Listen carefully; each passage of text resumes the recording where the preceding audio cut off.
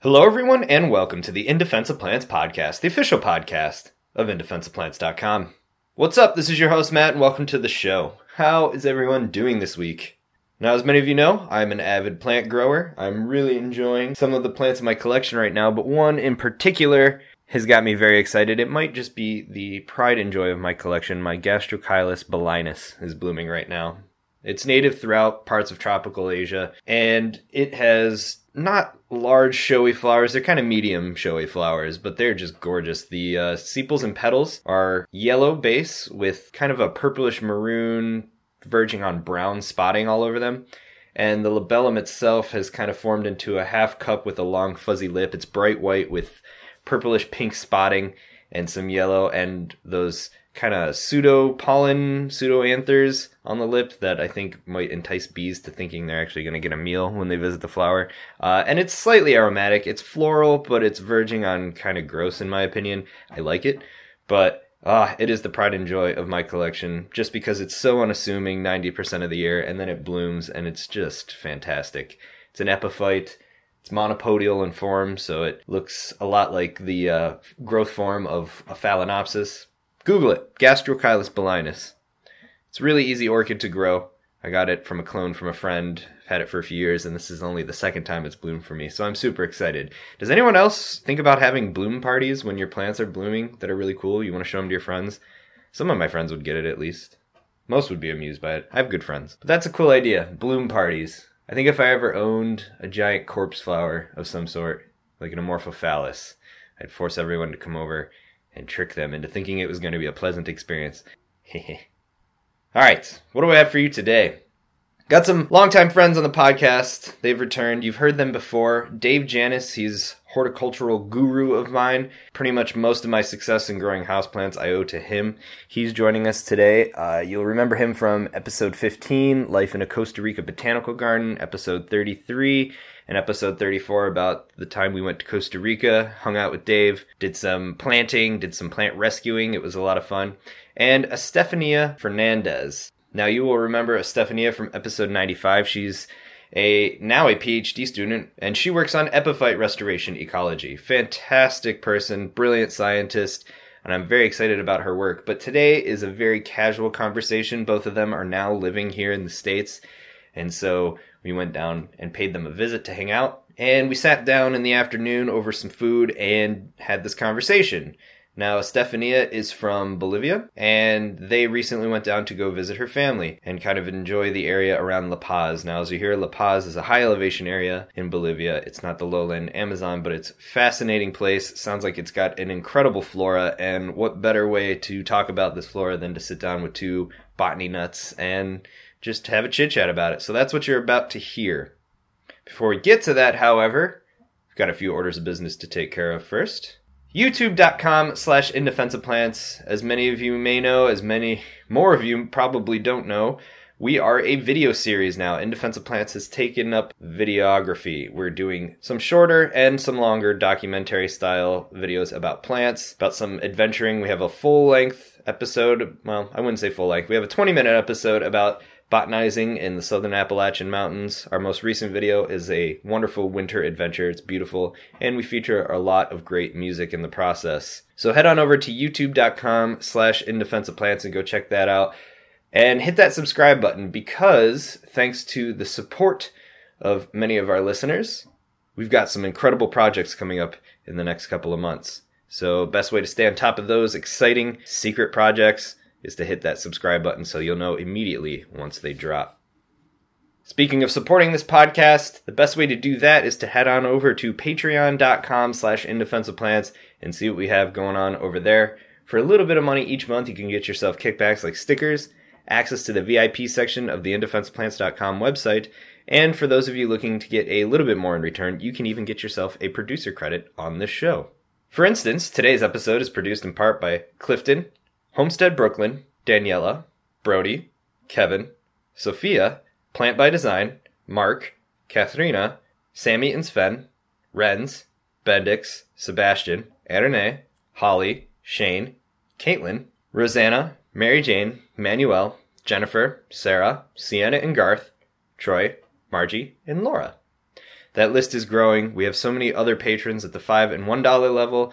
So thank you to everyone who has given money this far. It means the world to me that you're enjoying this podcast enough to support it financially. If multiple donations each month are not your thing, you can give a one-time lump sum of any amount over at indefenseofplants.com. Just scroll down on the right-hand side of the page and click that donate button. Now, if money isn't your thing at all, which I completely empathize with, at the very least consider subscribing to and reviewing this podcast on whatever pod portal you use to download it.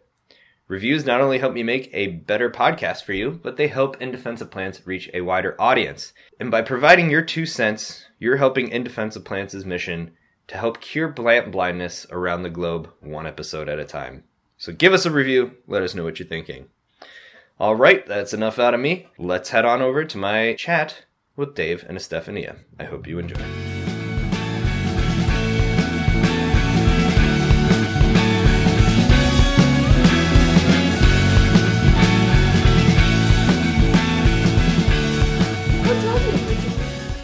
Remember when we toured the Basilica? Yeah. They were like, oh, and this is the Cantuta. Like, yeah, and it was green, yellow, and red. No. Okay. All right. Keep going. Cantua buxifolia. National flowers of Bolivia. Okay. Whoa, look at that. You won. Oh my What? What is the other one then? It's the patuhu. But that's the one that they the put in all like lowlands. in like the llamas and everything. That's what we use for decorating everybody. You in the decorate your country. llamas? They put earrings in the llamas with cantutas. What? Oh my god, I love that idea. Wow. And like Bolivia's little like awesome. Yeah. little like necklaces with cantutas. I mean the one that Isn't I'm that talking dangerous? If it's a brugmansia? Get some No, it's a small nicotinoids on you. Oh, well, Brugmansia is used dangerously in Bolivia. About. Yeah, but the big one. Okay. We'll get to that. All right. We got to remember to We'll bring try that not to up. fight. Fair enough. And then in the highlands, like this was up at Tiwanaku. This Is that in that the little Altiplano. APAC? No, No, that's a bromeliad. bromeliad. No. Tiny little bromeliads that are like condensated in this thing that looks like grass.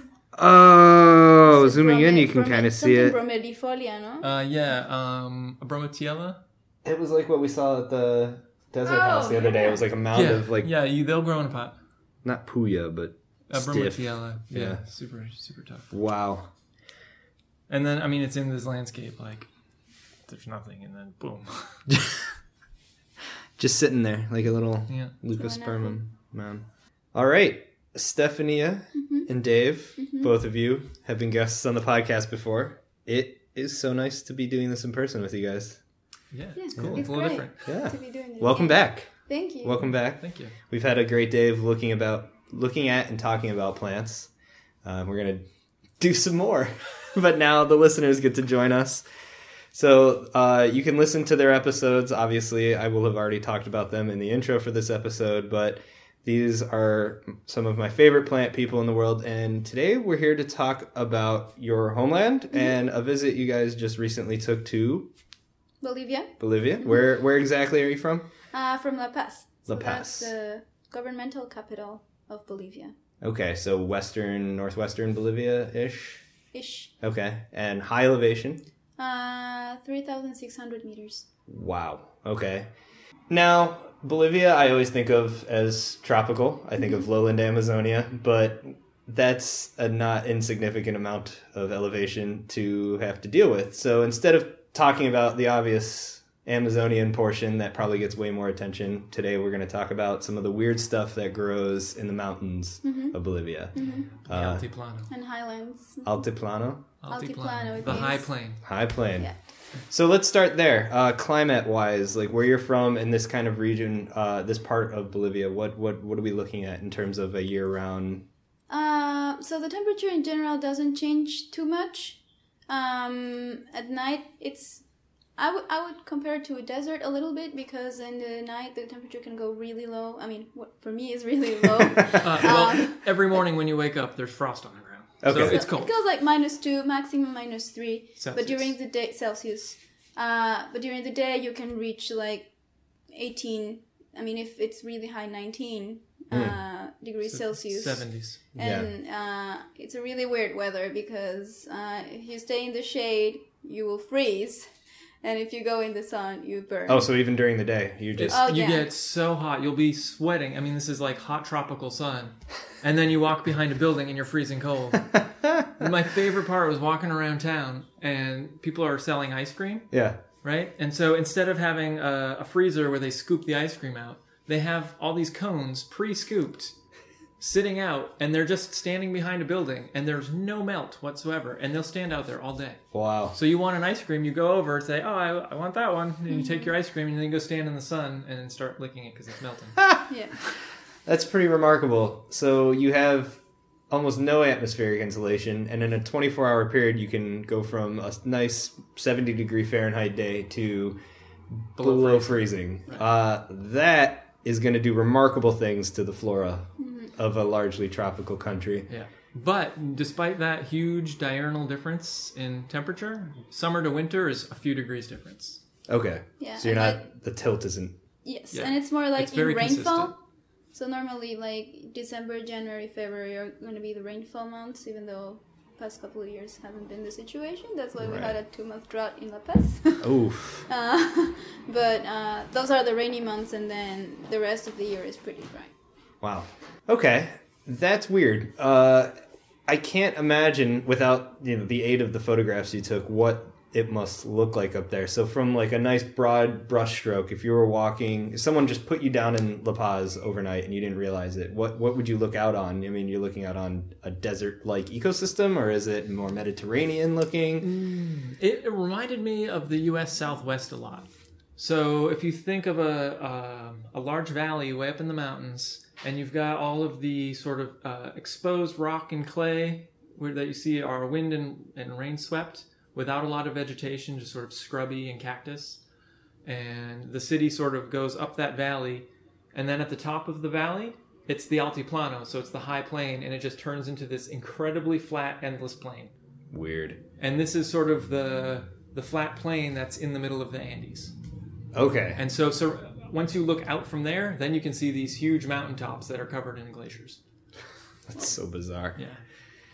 So it's desert-ish, but High desert. high desert. Are there the typical cacti? I mean, cactaceae is... Oh, there's a lot of New World. cactaceae. There's the small clumping kinds. There's tall columnar ones. None really huge. Well, No, there were a couple of the depends- Cereus types. Depends that were large. where. There Yeah. are some a little further, neighborhoods where- lower elevation. Yes, you can find bigger cactaceae. Yeah, but as you go up in elevation, the stature of the plants gets smaller and smaller. Right. So you're getting into these weird dwarf habitats, Right. almost. And this is something that you can do in a walk in some hours. You can go from, trees like eucalyptus trees and cypress trees in the lower part of the city, and then you can walk up a hill, and then you're beyond the level of vegetation that goes above your waist. That's so cool. So now you are from the capital. Did you grow up in the city? I grew up there. Okay. Now that you are more plant-oriented botanically, thinking about what's around, like what was your neighborhood like floristically? I mean, is this something you noticed as a kid, or is it something you've come to appreciate over the years? So I can tell that now that I am more plant-oriented, I have actually remarked that there is actually plants where I live. Like growing naturally. Yeah. Because otherwise, I mean, we have a lot of bushy Asteraceae, at least where I live. And I think those are the only ones that I really noticed, besides some of the invasive grass, But now that, I kind of, developed my eye a little better, I see a lot of little things. We saw a huge bromelia in one lots mountain. of bromeliads, the puyas and stuff. Yeah. Oh, okay. There was a puya, lots of Asteraceae, of course. Yeah. Some Lamiaceae shrubs. So you keep saying shrubs for groups of plants that I don't think about as shrubby. Is that something that is kind of unique to the Andean highland areas, or is it just something regionally that tended to happen with the flora, like Asteraceae, Lamiaceae being woody? It's just foreign to me as a temperate North American boy. I would assimilate that morphological shape to maybe the weather. It's like a form of protection. Right? I would Because they agree. cannot grow like really large trees because the wind is so bad. Like they would be blown away. But if herbaceous plants, they would desiccate super fast. Yeah, and if you think of Mediterranean climates, the American West, places like that where it's pretty dry and windy, you have a lot of shrubs. Right. You think of sage scrub habitat and things like that. It's convergent evolution. Hardy, sort of low leaf surface area. Stay small leaves, very coriaceous sometimes, or cuticles. Very waxy. Yeah. And then, storage in the stems more so than the leaves themselves. Because get up too high in like you said, you either desiccate or the wind blows you away. Yes. Wow. So what, in terms of, you said some invasive grasses, that's obviously invasive plants follow human settlements. I'm sure La Paz is no different. Dealing with the kinds of, it's weird to think of invasive things at that high elevation, but I'm sure they're there. I'm sure they are. Eucalyptus. Well, but the eucalyptus is human planted. Right. Because we had because it's a valley, there were a lot of problems of erosion with the, urbanization. And so people seem to believe that planting eucalyptus is going to be good for sustaining the terrain, and that's why they planted so many. But were also spreading themselves around a lot. Probably. Yeah. Eucalyptus tends to do pretty well in those types of habitats. Yeah. So let's get serious about the botanical adventure you guys just went on. I mean, let's summarize it in a very small amount of time, right? That's no small task. I mean, where did you guys start? What were you hoping to see? Did you go with any expectations, or was this kind of a winging it? Let's see what we see. I mean, you're obviously visiting her homeland, kind of getting to know. So we went for a month. We went for basically the month of July last year, and it was more, let's visit the family. But then I was also, I've never been to Bolivia. The farthest south I've been was Panama. Let's see what's down there. Cool. And it was dry like I thought. The La Paz is almost at the height of the top of Mauna Kea in Hawaii. So it's snow, it's freezing cold. You got all those little plants. But I found it strange in the city. There were lots of trees and things, and people were still growing fruits. You had passion fruits in town, just like all the rest of Latin America. But it was the different species, but still, it was a passion fruit. An edible. Yep. Wow. And citrus and things. There are. So the thing is that one part of La Paz is really highlands, and probably over 60% of the actual department of La Paz is tropical Andes. Okay. So, if you drive 1 hour towards Coroico, you're gonna find pretty tropical, humid, warm weather where you can. It doesn't grow take things long to easily. go down the hill and hit what you normally think of as tropics. So where did you guys start your adventure? We flew into La Paz and we started out there. Yeah, and then what's the first thing we did? We went to Tiwanaku. Well, we checked out the botanical garden at Miraflores, which is a really cool botanical garden up in there. Okay. They had a lot of foreign plants, but it was landscaped really nicely, and they had some really old trees in there. But then they did have a good focus on the native cactus flora, especially, and some of the other plants. They had a small tropical greenhouse too. Yeah, small tropical greenhouse where a lot of stuff collected from the lowlands to show the people in the highlands. Yeah, and it was funny to think about people who had lived in Bolivia all their life, but then had never seen some of these tropical, what we think of as tropical plants. Oh, so some communities in the mountains can be pretty insular in terms of growing up there. And it's hard to move around the country. Yeah. It's a big country. So. It's a big country, and the roads are not very good. Yeah. Had you been out of the highlands? I had a few times to Santa Cruz, a department more in the south, but I really discovered, I think, tropical flora when I was doing my master's. Oh, right. Getting up into Central America and doing all the epiphyte things. Right. I didn't know. And everybody at school was like, oh, but you should know all these plants. You come from a tropical country. And I'm like, no, I don't. Where I live is dry. You're a mountain woman. So what are some highlights of that first initial foray? I mean, what kind of, obviously the cacti were there, but what kind of genera, what species? There were a lot of fuchsias that I really liked. Okay. Before we even get into the species, I recently found out that because fuchsia is from a name, it's actually fuchsia, not fuchsia. Yeah, right. Okay. Anyway. Saying fuchsia is just an old habit. Yeah. Yeah. Okay.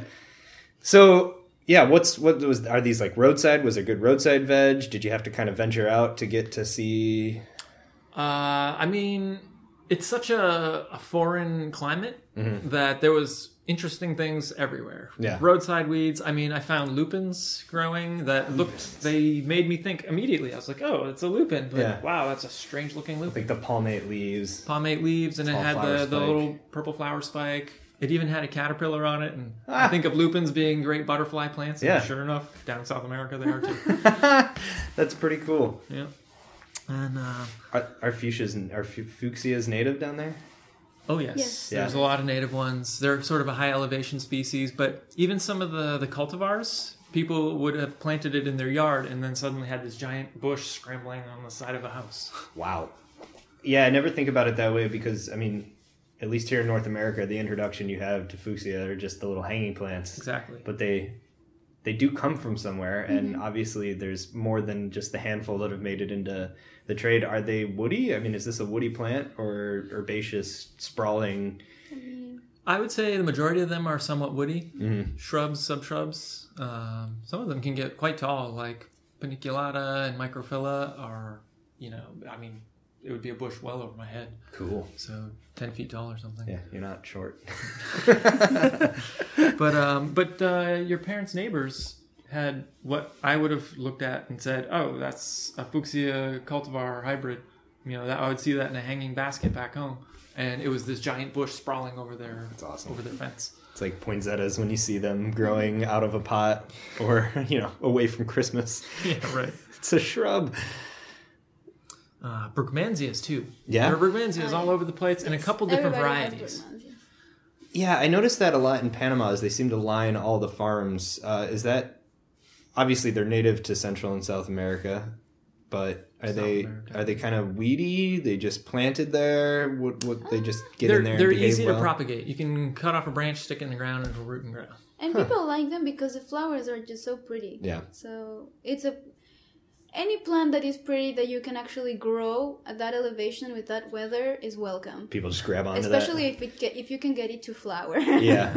Pelargoniums are really popular. Really? And bougainvilleas were really popular. Geraniums. Geraniums, pelargoniums were super popular. Everybody had them. And they probably go gangbusters. They're if huge left alone. bushes, and there are quite a few different varieties of them too. All kind of freely flowering whenever they feel like it. That's really interesting. That's got to be such a strange experience, at least from my perspective, is to just always see stuff in pots and then go out. It's like seeing it, even if it's not supposed to be there, just escaped and misbehaving itself. That's pretty interesting. One of my personal favorite plants was the cantuta. And now... There's a bit of a debate about this one earlier, if you can sense some comedy in the room. So, what is a cantuta? Amor? To me, like a Bolivian person, a cantuta is... I'm not talking about the genus, just like a tubular flower that has green, yellow, and red colors. To match the Bolivian flag. To match the Bolivian flag. Okay. But, like I'm learning now, it seems that that's not the genus cantuta, and that the real cantuta genus is fuchsia. Well, no. It's a Polemoniaceae cantua. And it looks kind of like a fuchsia, maybe like a miniature Brugmansia. It's sort of a pendant magenta flower with a long corolla. Okay. And these are planted all around La Paz. They're beautiful, extremely floriferous. Oh, wow. And, I mean, they're planted downtown in the central square. They're planted all around. And that is what I interpreted as being the cantuta. That's what our guide told us was a cantuta. And when we looked it up on the internet, that's a cantuta. But... Not everybody agrees that that's the cantuta. I'm really curious about the shape of this plant. Is that a shrub that just has these pendulous inflorescences? Yeah, so I would say that this is... it grows sort of like a bougainvillea, where it's sort of...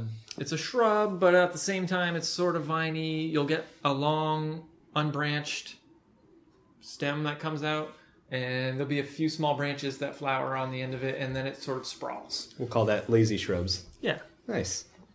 And obviously a lot of these are hummingbird pollinated that you're showing me, these long tubular corollas.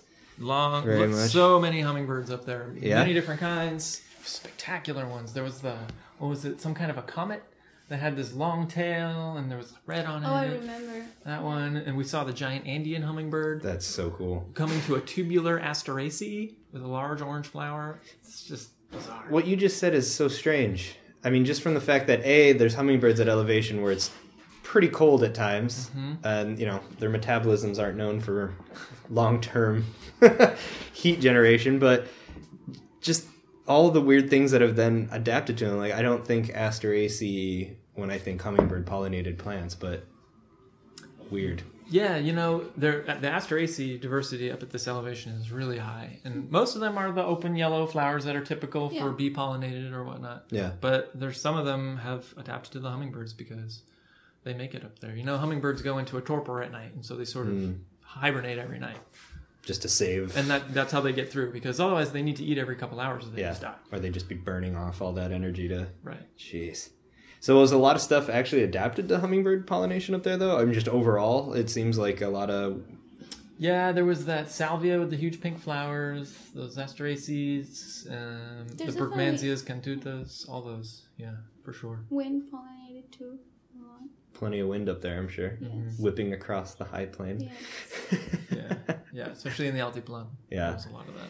Now, a lot of stuff you've been showing me pictures of, at least, and I apologize that this is more of an audio medium, but everything looks fuzzy, kind of hairy, kind of fuzzy, tomentose. There's hundreds of different ways of saying it, but is that generally an adaptation to high elevation habitats? Oh, absolutely, yeah. So the silvery hairs will serve a few functions. They'll reflect the sunlight. They sort of act as insulation. They'll cut down on the wind, the loss of water through transpiration when it's windy. All-encompassing, just great. Sure. So, you see some of the cacti are all covered in hairs.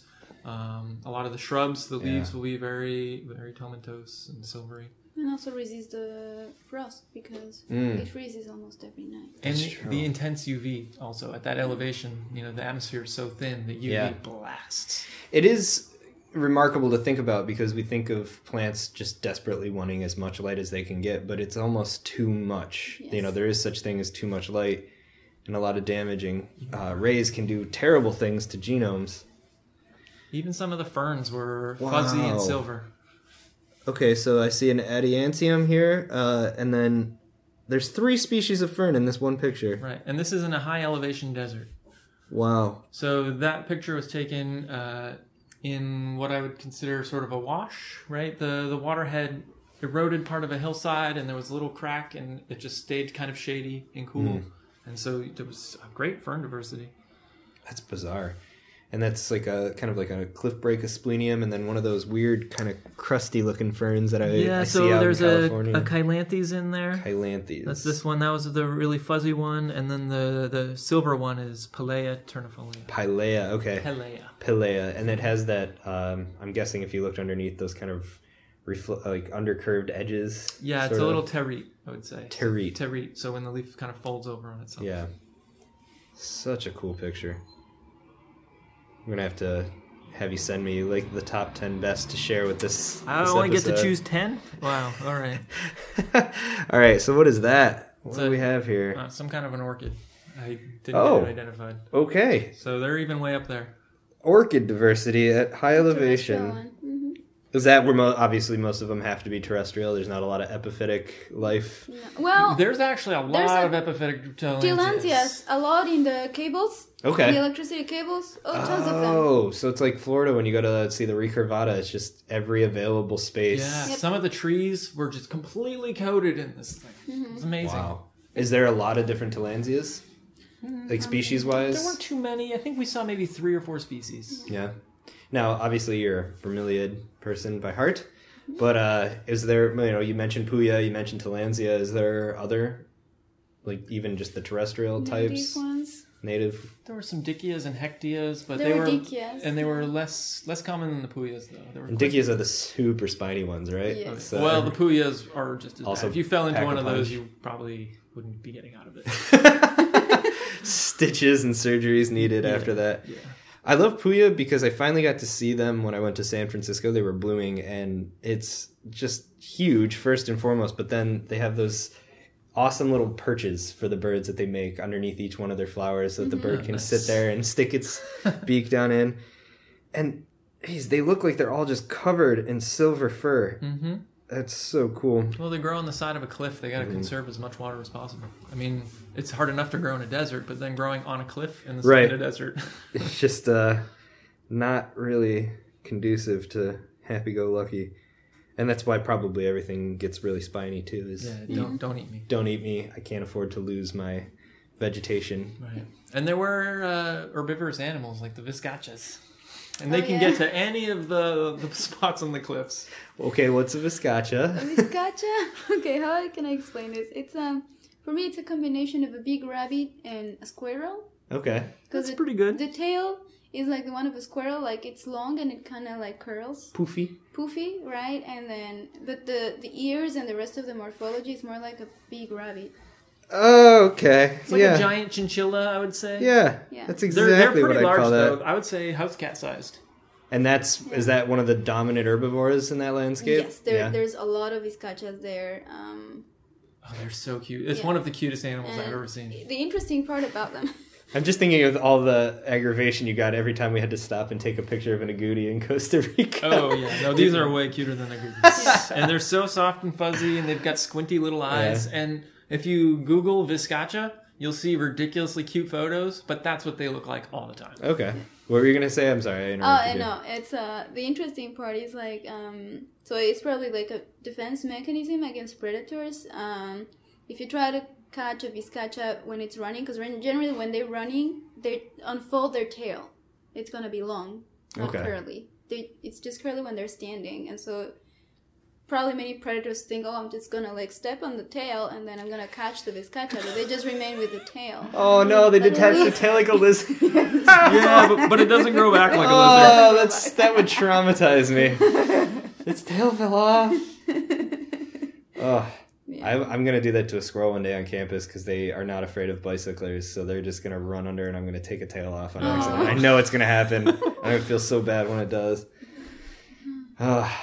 So moving up in elevation, things obviously get smaller, but do you get weird cushion plants? Because when I think of high desert areas, I think strange cushiony. Yeah, well, I mean, we went to Tiwanaku, which is an archaeological site. The civilization predated the Incas, but had similar large constructions and similar clothing and things like that. And we saw a bromatiella there, which is this pincushion bromeliad. And like a green mound of prickly bromeliad. Green mat in the middle of sand. Yeah. And so strange. Super spiny. When you see it looks like moss or like a... Yeah, that's exactly what that looks like. Moss or maybe like a little patch of grass in the sand. But you get up close and it's these spiny little bromeliads. Yeah, literally just tiny, condensed. That's wild. You just wonder, how do those get started? You know, it's got to start with one. Yeah. Seed. It must. I don't know, because around it is just powdery sand, almost dust. Yeah. And you can see the erosion, like the wind erosion around it and everything. But that could be an adaptation, though. Yeah. Because, they're so aggregated, they kind of carry their own microclimate just and microsystem in there. Yeah, absolutely. So but I don't know how the first one started. Right. So do they, obviously terrestrial bromeliads root, I would assume, right? They actually have functioning root systems that are just anchoring them to a tree. They're in the soil, like... Yeah, I wonder how. I don't know what percentage of their water will come from the roots versus it was absorbed through the leaves. Because a lot of the moisture that these will get is just from the morning fog. Yeah, a lot of them have trichomes, absorbing trichomes. Yeah, and so those trichomes will get activated when there's a little bit of humidity. Or others, what they do is like, any of the like little fog that forms is gonna like these trichomes are. So in the tips of the leaves, they're hydrophobic. Okay. So the water is repelled, but that allows also to the water or the fog to form small droplets. And so they go inside the rosettes where the trichomes change and they become hydrophilic. And so the water can get absorbed. And so what you see in a lot of bromeliads, and even I think in some orchids, is that they do have a rooting system that enters them to the floor. Yeah. But many of the roots will go inside the rosette to get the water. Oh, that is so cool. And the detritus that is decomposing there. Wow. So they're literally condensing and bringing it's like a constant flow of moisture and then inevitably nutrients, like you said. But then they grow their roots into like the center. Yeah, so you can actually see that on some bromeliads. If you peel away the lower leaves, like you can actually see the roots have kind of grown up inside. So they're negatively geotropic. Well, they have different roots that will actually anchor them down. So it's differentiation of the roots. It's wow. I suppose so, yeah. That's so strange. That's awesome. Now, were you showing me a ephedra there earlier? Yeah, a spindly Nitales? Yeah, you know, it's just the same thing. Reduced leaves, photosynthetic stem. You want to reduce transpiration in this hot, dry, windy environment. But ephedra's neat because it's one of those weird gymnosperms that isn't a conifer. You know, everyone thinks of conifers when they think gymnosperms, but we were just going crazy looking at Needham today, a Needham vine. And I mean, the fruits look like little orange berries, but I mean, I guess it's technically a cone or a strobilus. Or even an aril, I guess. Mm-hmm. We were just having this discussion the other day. The big difference is that fruit developed from ovary walls that the gymnosperms don't have, so it's always a scale or something that has differentiated into a fruit-like structure that you can't technically call a fruit. Right. It's always difficult to talk around that. Yeah, I know. Just like I kept saying inflorescence when I was talking about Needham. No. Not quite. All right, what else did you see up there? Well, we went to Lake Titicaca, which is sort of split between Peru and Bolivia. And it's the highest navigable lake in the world. So it's a large, very large, deep lake. You can see it's got an irregular coastline, so you can see to the other side, but you can't see the entire lake unless you fly very high above it. And even then, it's enormous. Big. It's a big lake with large boats on it. And frogs. Wow, okay. Yeah, there's bizarre frogs. There's a bunch of endemic flightless birds that live on the lake. And yet when you look around the lake, you know, there's very little vegetation. There's a reed, sort of a grass, that grows around... maybe some typha or something like that will grow on the immediate lake shore. But then once you get up into even just above the lake shore, it turns into high desert. You know, there's a little grass and some shrubs. Wow. That's crazy. But underwater was totally vegetated. Yeah? Oh, yeah. Yeah, the aquatic plants were amazing in the lake. Do you have any idea what they were? No. I don't. I'm noticing that's a completely different specialty than most botanists. They're people that are good with aquatic vegetation. Yeah. It's so much harder to study. Well, and Bolivia doesn't have a flora yet. Really? The Missouri Botanical Garden has put out the annotated checklist of Bolivia. Okay. But they haven't put out the flora yet. Stefania, what are you doing here? Go make a flora for your country. You've got another 80 years of life ahead of you, right? I can become a taxonomist now. Would you guys get along as well if you were a taxonomist? Oh, I'm sure it would be fun. As long as you didn't try to put your name on a family that shouldn't exist. So did you see... you mentioned there were passifloras up there, but most people think of these slender vines with the very typical passiflora type inflorescence. Were there any of those weird ones up there with the strange, tubular flowers or the fused corolla? I just think of high elevation breeding some really strange passifloras. Sure, yeah. Well, we found tumbos. Yeah. I don't know. Passiflora mellissima. Mm-hmm. What'd you call it? Tumbo. It's a fruit that actually a lot of people in Bolivia have. Oh. And it grows pretty well. It's a passifloraceae, and you make juice out of it. It's pretty good. And that's the one we were looking at that had the large corolla flowers, large pink flowers. Almost like a bit. It reminded me of Bignoniaceae. Or almost even like a Brookmansia or something. The way it hangs, and then you have sort of the bell flower. Pendulous. Yeah. Again, hummingbirds. Yep. The Andean hummingbird. Yeah. And the vine itself was very hairy and fuzzy. Yeah. So it is a vine. It's not like a woody it's a passiflora vine. Wow. Yeah. Mm-hmm. Cool. Yeah, the high elevation was amazing. Are the legumes doing weird things up there too? Oh, sure. It's the same pattern though. Reduced leaves, tough leaves, small shrubs. Yeah. I've come across this concept in ecology of strong versus soft environmental filters, and the idea that in more benign, easier environments, you can have a lot more variety in shape and form and function. But in very harsh environments, what you're describing here, it's a very strong filter. So only a certain type of form can come to that party kind of situation. Right. Like there's only a couple ways to make it. So you either turn into a little ball like a cactus or, well, basically the shrubs are little balls too. It's just the wind can pass through them. Dense ball of multiple shrubs. Yeah. So we'd been there for a while, and then we decided, well, we're in Bolivia, we got to go to the Amazon. Got to go down to the lowlands. And this is the first time you've really explored the lowlands in Bolivia? It's the first time I've really gotten inside the forest within a trail in Bolivia. That's awesome. Yeah. Was this a big moment for you then as a Bolivian? Oh, yeah, I was super excited. We visited... Well, Madidi National Park is like one of the biggest national parks we have there. Cool. And it's really important because it has like this really steep altitudinal gradient where you go from like, it's ice and cold, and then you go down up until the Amazon. So we didn't go as down as the lowlands. Still some elevation. I don't remember exactly how much. But your sinuses would explode going from high elevation to the lowland tropics. It was such an amazing experience. So we get on this little tiny propeller plane in La Paz, and the plane takes off eventually after 6 hours of delays. Huh. And it's had to spiral up several times, spiraling up because it needed the altitude in order to get over the Andean mountains. That's a big obstacle. Right? To go through them. And so... Wow. We spiraled up, and then you go over these mountains that are completely covered in ice and snow with like these, green glacial lakes. In the tropics, In the tropics. And so then you come up over the top, and then it just drops away to...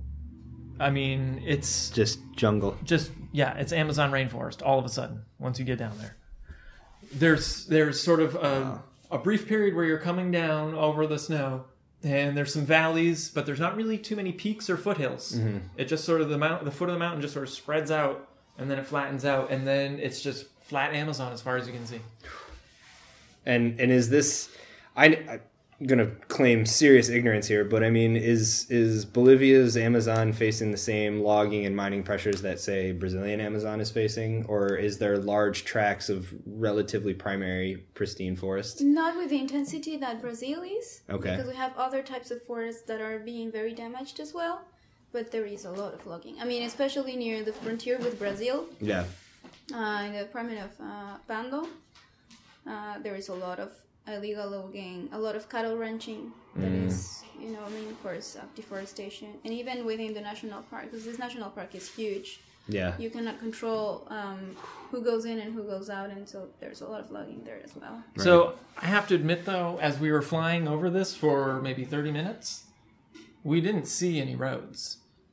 And there were just a few settlements on the rivers, a collection of huts with some bananas around it, and that was the village. Mm-hmm. So... yeah, it is facing terrible deforestation and problems, but there is a lot left. Yeah. It was gorgeous. A lot worth caring about, a lot worth going. Yes. Yeah, it was a real treasure. Yeah. Definitely, treasure. Rather than doing restoration, Bolivia's priority should definitely be conserving what we have left. Because compared to some other countries in Latin America, we still have a huge surface of forest that we can conserve. Yeah. So once we got down there to Rurrenabaque, we hopped on a boat. And they took us up the river on the boat. We were in the boat. 3.5 hours. 3.5 hours going up the river into the Amazon forest. He was a little bit scared because it was this wooden boat. He was like, is this safe? This doesn't look safe. The river, it was the dry season because that's when you can walk in the forest where it's not flooded. Right, okay. But the river was low and there's a lot of rocks in the river. Wow. And so he was very afraid that, Yeah, no, but our guides were fantastic. My legit fear of... Yeah, they were fantastic. They got us up to the little camp. And so it was just some tiny little cabins in the woods, little clearing. And we had our own personal guide, indigenous guide. And he took us around, and we just looked at plants and some cool birds, and it was amazing. As people who have spent time working in the tropics, in jungles, did it stand out, or was it initially just so overwhelming? You're like, well, green things everywhere.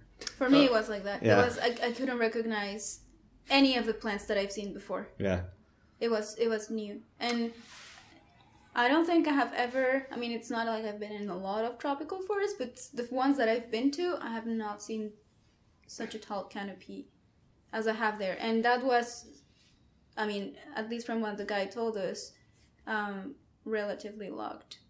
Wow. So that was kind of regenerated, the section that we were in. But Yeah, still, it was does emergent. It was incredible. We came up, and this was floodplain forest on a tributary of the Amazon, and I recognized some things. You know, certainly plant groups, and there were palms and aroids and things, and even Phytonia albivanus, the little potted plant or terrarium plant with the pink veins or white veins. Yeah, this was just growing on the forest floor there. Huh.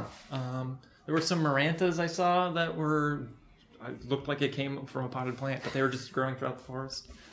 But this was at the foot of the largest trees I've seen outside of sequoias. I mean, Really? ginormous trees. I mean, that's with not a huge small buttresses. claim to make, considering the size of those monsters. Right. So, I mean, Wow. giant trees with these huge sprawling buttresses. We even saw a mahogany tree. We saw Really? fallen True mahogany. So this was a real mahogany tree, bright red inner wood, and it had been damaged in a windstorm. And so we walk up, and there's this branch towering over my head, and this was a branch that had fallen off of the tree. Right? So, I mean, the tree must have been 20 feet across or something. Oh, wow. It was enormous. Yeah. Enormous trees. And to So- think of the size of that added to all of the other plants living on it. I mean, one tree has probably more diversity on its limbs than, a park here in Missouri. Yes, but this area was drier than I had expected. This is the Amazon rainforest. However, it has a really strong dry season. So it's not like everything was draped in moss and miniature orchids. There were a Okay. lot of epiphytic cacti and a lot of orchids that had large pseudobulbs and coriaceous leaves up in the canopy. So things that are kind of pre-adapted to this harsher sort of tropical. A little bit harsher. and Yeah. definitely not as warm as, forests that we've been in, like Well, Panama we and did. Costa We hit Rica. there during a soar, which Yeah, is sort but of it a gets bizarre. like that often. Yeah, it's Whenever in the there is a wintertime. soar, it gets pretty chilly. What is a soar? Soar is It means south. this wind that comes from, I'm not sure if it's Patagonia, but I'm sure Yes. it comes from Argentina. Okay, so colder parts of South America. Yes, and it affects all that region of Santa Cruz, and well, it's like really moist and really cold. Oh, so it's kind of like your weird version of a polar I vortex. was just gonna say that, except that one comes from the Antarctica. Yeah, South well, Pole. even worse. Oh, wow. So floodplain forests, I mean, when I see floodplain forests around here, the understory is kind of sparse. I mean, is that similar? Or is it a flood that generally doesn't come ripping through for a couple of days out of the year? There's a season where it's underwater. Yeah, so this is not sort of like the Mississippi floodplain forests that I've seen, where there's very little vegetation. There were shrubs and things here. This was more like it seems to flood and then ebb down, and there will be large pools and puddles remaining and things like that. So yeah, there was undergrowth, but we were able to walk through it fine. But yes, I mean, I'm glad we easy had the to guide walk because through. we But would've been I would assimilate that more to the maturity of the forest. Right. Just how long it's been since it was last logged. Right, and it had an emergent layer and a canopy layer and a subcanopy and then the ground layer. Very well defined. Awesome. Okay, so you venture off into the Amazonian forest. What were you seeing? There's a lot of acai. Really? A lot of us, yes. Yeah, native acai palms growing wild. So the superfood that we get in all our yuppie stores up here is just Yeah. hanging out, being a palm. Yes. Yeah. In Bolivia, we usually do juice of it, but just because. It's there. Why not?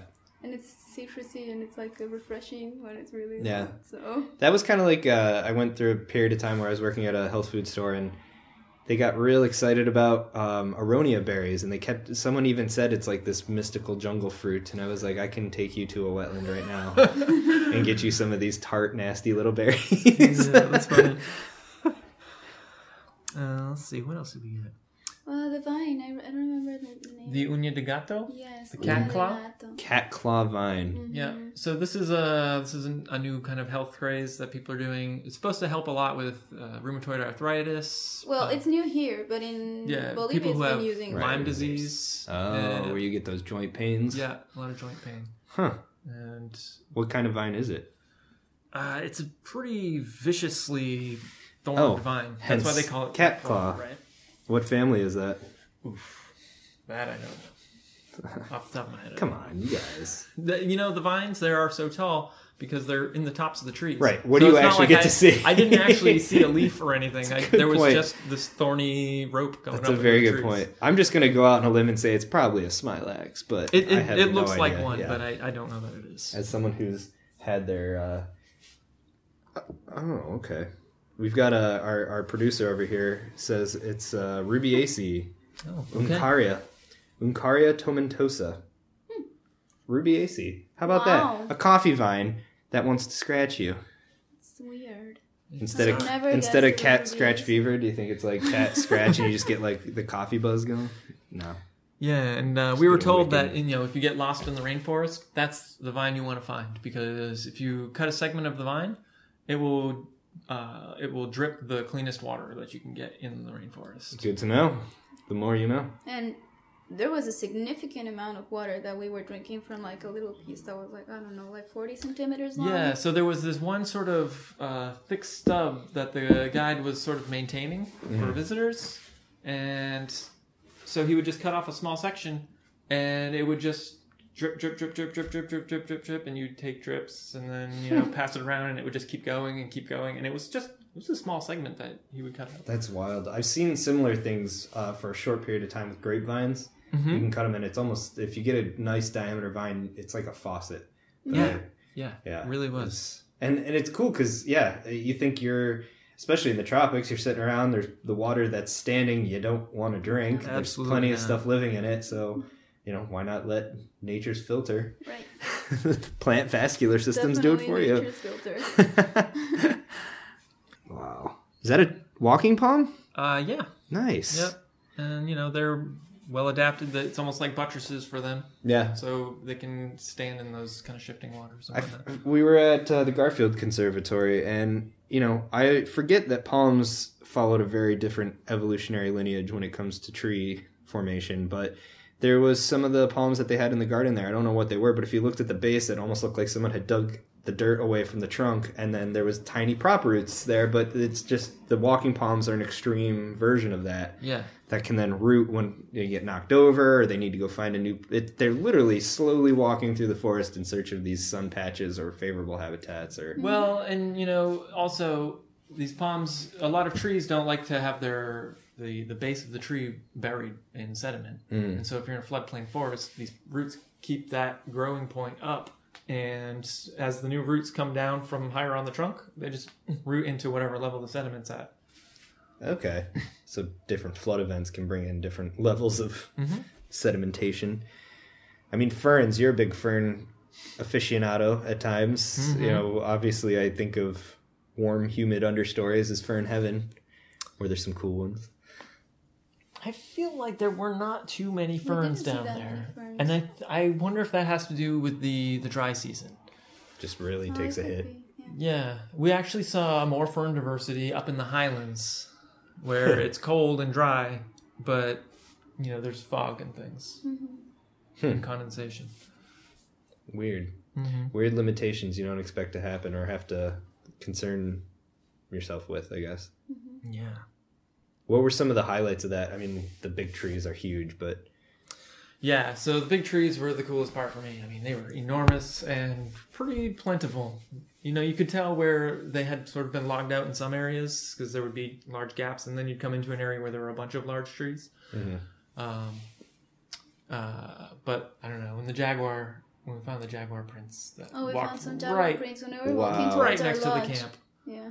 That We walked probably in- weren't there when you got there. No, we walked into the camp, and there was nothing. And then on our way, we came back out, and the guy was like, "Oh, look at that!" And we're like, "Hey, wait, are those big cat prints? And it had just walked by in the maybe 15 minutes that we took to pass back and forth. I mean, that's a great sign if you're still in like a secondary growth forest and there's jaguars hanging around. Mm-hmm. Yeah. I mean, Well, he said that up until, 20 years ago, they had been extirpated by the loggers and the hunters. really? And they had been extirpated for, maybe a generation. Well, But- they're still being extirpated. Yes, but he said they had come back to this area after having been totally hunted out. Which because it's now park and it's maintained as park. Right. And so, Yeah. the cats come back. If you build it or let it go, they will come. Yeah. Yeah. The only worry now is that it could all be flooded permanently. Oh, yeah, because, our government wants to build water reservoir in the river that is, near the forest. And so Really? that's going to flood a substantial area Huge chunk of the forest. Ugh. And also, which includes a lot of indigenous territories Wow. that are going to be displaced. That's awful. But- And this is for a water project, a hydroelectric project? Yeah, I mean, I think it's mostly a hydro project. we think that we can sell energy to other countries, but I mean, our competitivity in the market is, I mean, we're not even going to be able to recover any money we spend on that reservoir selling any energy we produce with it. Is there a name for this project in case people want to look it up and get Yes, involved it's in the the fight? project of Represa del Bala. Okay. And I can give you a link for a webpage. Yeah, that'd be good to kind of... Yeah, and that would be good to get it spreaded, because there's a lot of indigenous communities that are complaining a lot, but they're not being listened to, and a lot of their territories are being affected. And these are people that live, in the forest, but there's years and years of traditional knowledge, and they do not disturb it, or they have a way of using it from which we could learn that we would potentially be destroying. Putting under Completely. meters and meters of water. Yep. Disgusting. Yeah. Well, definitely give us the link to that so that the listeners can venture on and find out more. Mm-hmm. Damn. Sorry to hear that. Well, I think it's probably happening in a lot of parts of the world anyway. The unfortunate part of humanity there. Yeah. Mm-hmm. I mean, that's a good question to ask, I guess, is just in the culture, in Bolivian culture, if you can even sum it up in a few, regional sort of areas, but our plants, is this environmental ethic, is that something that you're taught growing up? Is it something that's ingrained in your culture? Or is it something that's largely lost from the more modern parts and restricted to more indigenous communities? It's weird. It's a weird thing because in our constitution, and for a lot of people, Mother Earth, which we call Pachamama, is extremely important. And it is celebrated, and people do parties about it and everything. But when it comes to really taking care of the environment, when it comes to not polluting, to respecting some basic recycling rules, people don't care. Just can't be bothered. A lot of that comes from people that don't care, and others, like I was talking about logging previously. I think it's a lot, in big part dragged by the ignorance and the poverty in a lot of the population. Right. Poverty drags all those people that are loving because, they need to live with something. Yeah, I mean, you really can't fault them for taking care of themselves and their immediate needs first, but that's where the kind of government ethic of respecting that and, improving what is needed by those communities instead of, putting them under a reservoir. Right. Yeah. Oy, well, you're not alone on this planet. Yes. Like you said, plenty of other countries facing that. In the interest of ending on a high note, not to say that this isn't important to talk about, but I don't want to walk away with that. What were, if you guys had to pick, the coolest species or, the coolest natural experience you had on that trip? Stephanie, you can go first. And then I think for me, it was Mariri National Park. Just seeing it? Seeing it, and because it's an environment that is so different from what I've usually seen, and just being there and listening to the stories that the local guides told us, just I don't know, it really made me want to work there more, either for conservation or for restoration, because first, for example, I cannot really do my thesis there right now because so very little of the species are known that I would have to identify a ton of species that I don't have the flora to identify. Just got to make the flora. That should be your thesis. No small task. So, for me, that was the most exciting part. Cool. And it motivated me to go back eventually at some point when I get some bigger funding and work towards more conservation in there. Right on. Well, with the techniques you're learning in your restoration ecology specialty, you could probably do some damage in a good way. Good damage. Botanical damage. Awesome. Dave? For me, I mean, it was the other side of the planet. It's a whole different experience in the culture, the plants. I think the most interesting thing to me was seeing the stark contrast between the highlands and the lowlands. And there's really very little in between.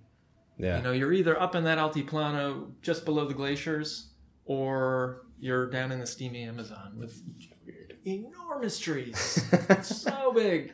I mean, you walk up to it and you can't give the tree a hug because your arms don't even start to go around the circumference. It's so big. Wow. That's a whole new set of plants for me in a lot of ways. Yeah. I mean, just the pictures that you showed where there's elements that are familiar just in shape and like we said, this necessity to have to be able to live in those conditions, but this idea that it's tropical flora adapting to that, and it's these tropical floras that are having those, forms and functions that I would never dream of possible. It's, as they say, mountain passes are higher in the tropics. Mm-hmm. I'll let you guys Google that and figure out what that means, but you can probably guess. Mm-hmm. Yeah. Cool. So what's on the horizon? You going to go back anytime soon, or just working, keeping your heads down and working for a while, growing plants here in the Americas? We definitely are going to go back visit. Yeah.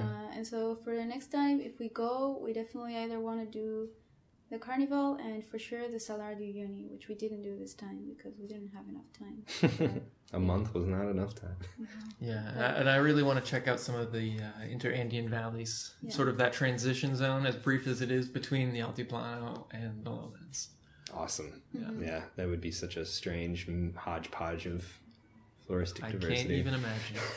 Awesome. Well, I'm going to sneak in your suitcase the next time we go down, I think. Get to nerd out with you guys in Bolivia. Yeah, you'll have a place to stay. Awesome. Well, thank you both for taking the time to talk. I'm glad we could make this happen. Yeah, thanks for having us, man. Awesome. This was fun. Of course. Yeah. Welcome back anytime. How do you, if you have internet, I mean, you're Dave the Plant Guy on And Instagram and Gmail and... Gmail, epi.stef, I guess. Cool. Epistef. All right. Well, thank you both. Thank you. Have a good day. I don't know about you, but I think a trip to Bolivia is in the future. I thank them for sitting down with us. It was such a joy to catch up with them in person. Be nerdy, talk about plants all day. They would make excellent guides on any sort of field trip you might want to go on. All right, everyone. Thank you for listening, and thank you for your continued support. Patreon.com/indefenseofplants, YouTube.com/indefenseofplants. Go check those out. And stay tuned. I've got a lot of great interviews coming up. We've got a lot of cool projects in the works. Again, thank you to our supporters over on Patreon for helping make that a possibility. And we've got some announcements in the not-too-distant future, so stay tuned. Best way to do that is to subscribe on every major outlet that we have. Just Google In Defense of Plants. All right, until next week, this is your host, Matt, signing out. Adios, everyone.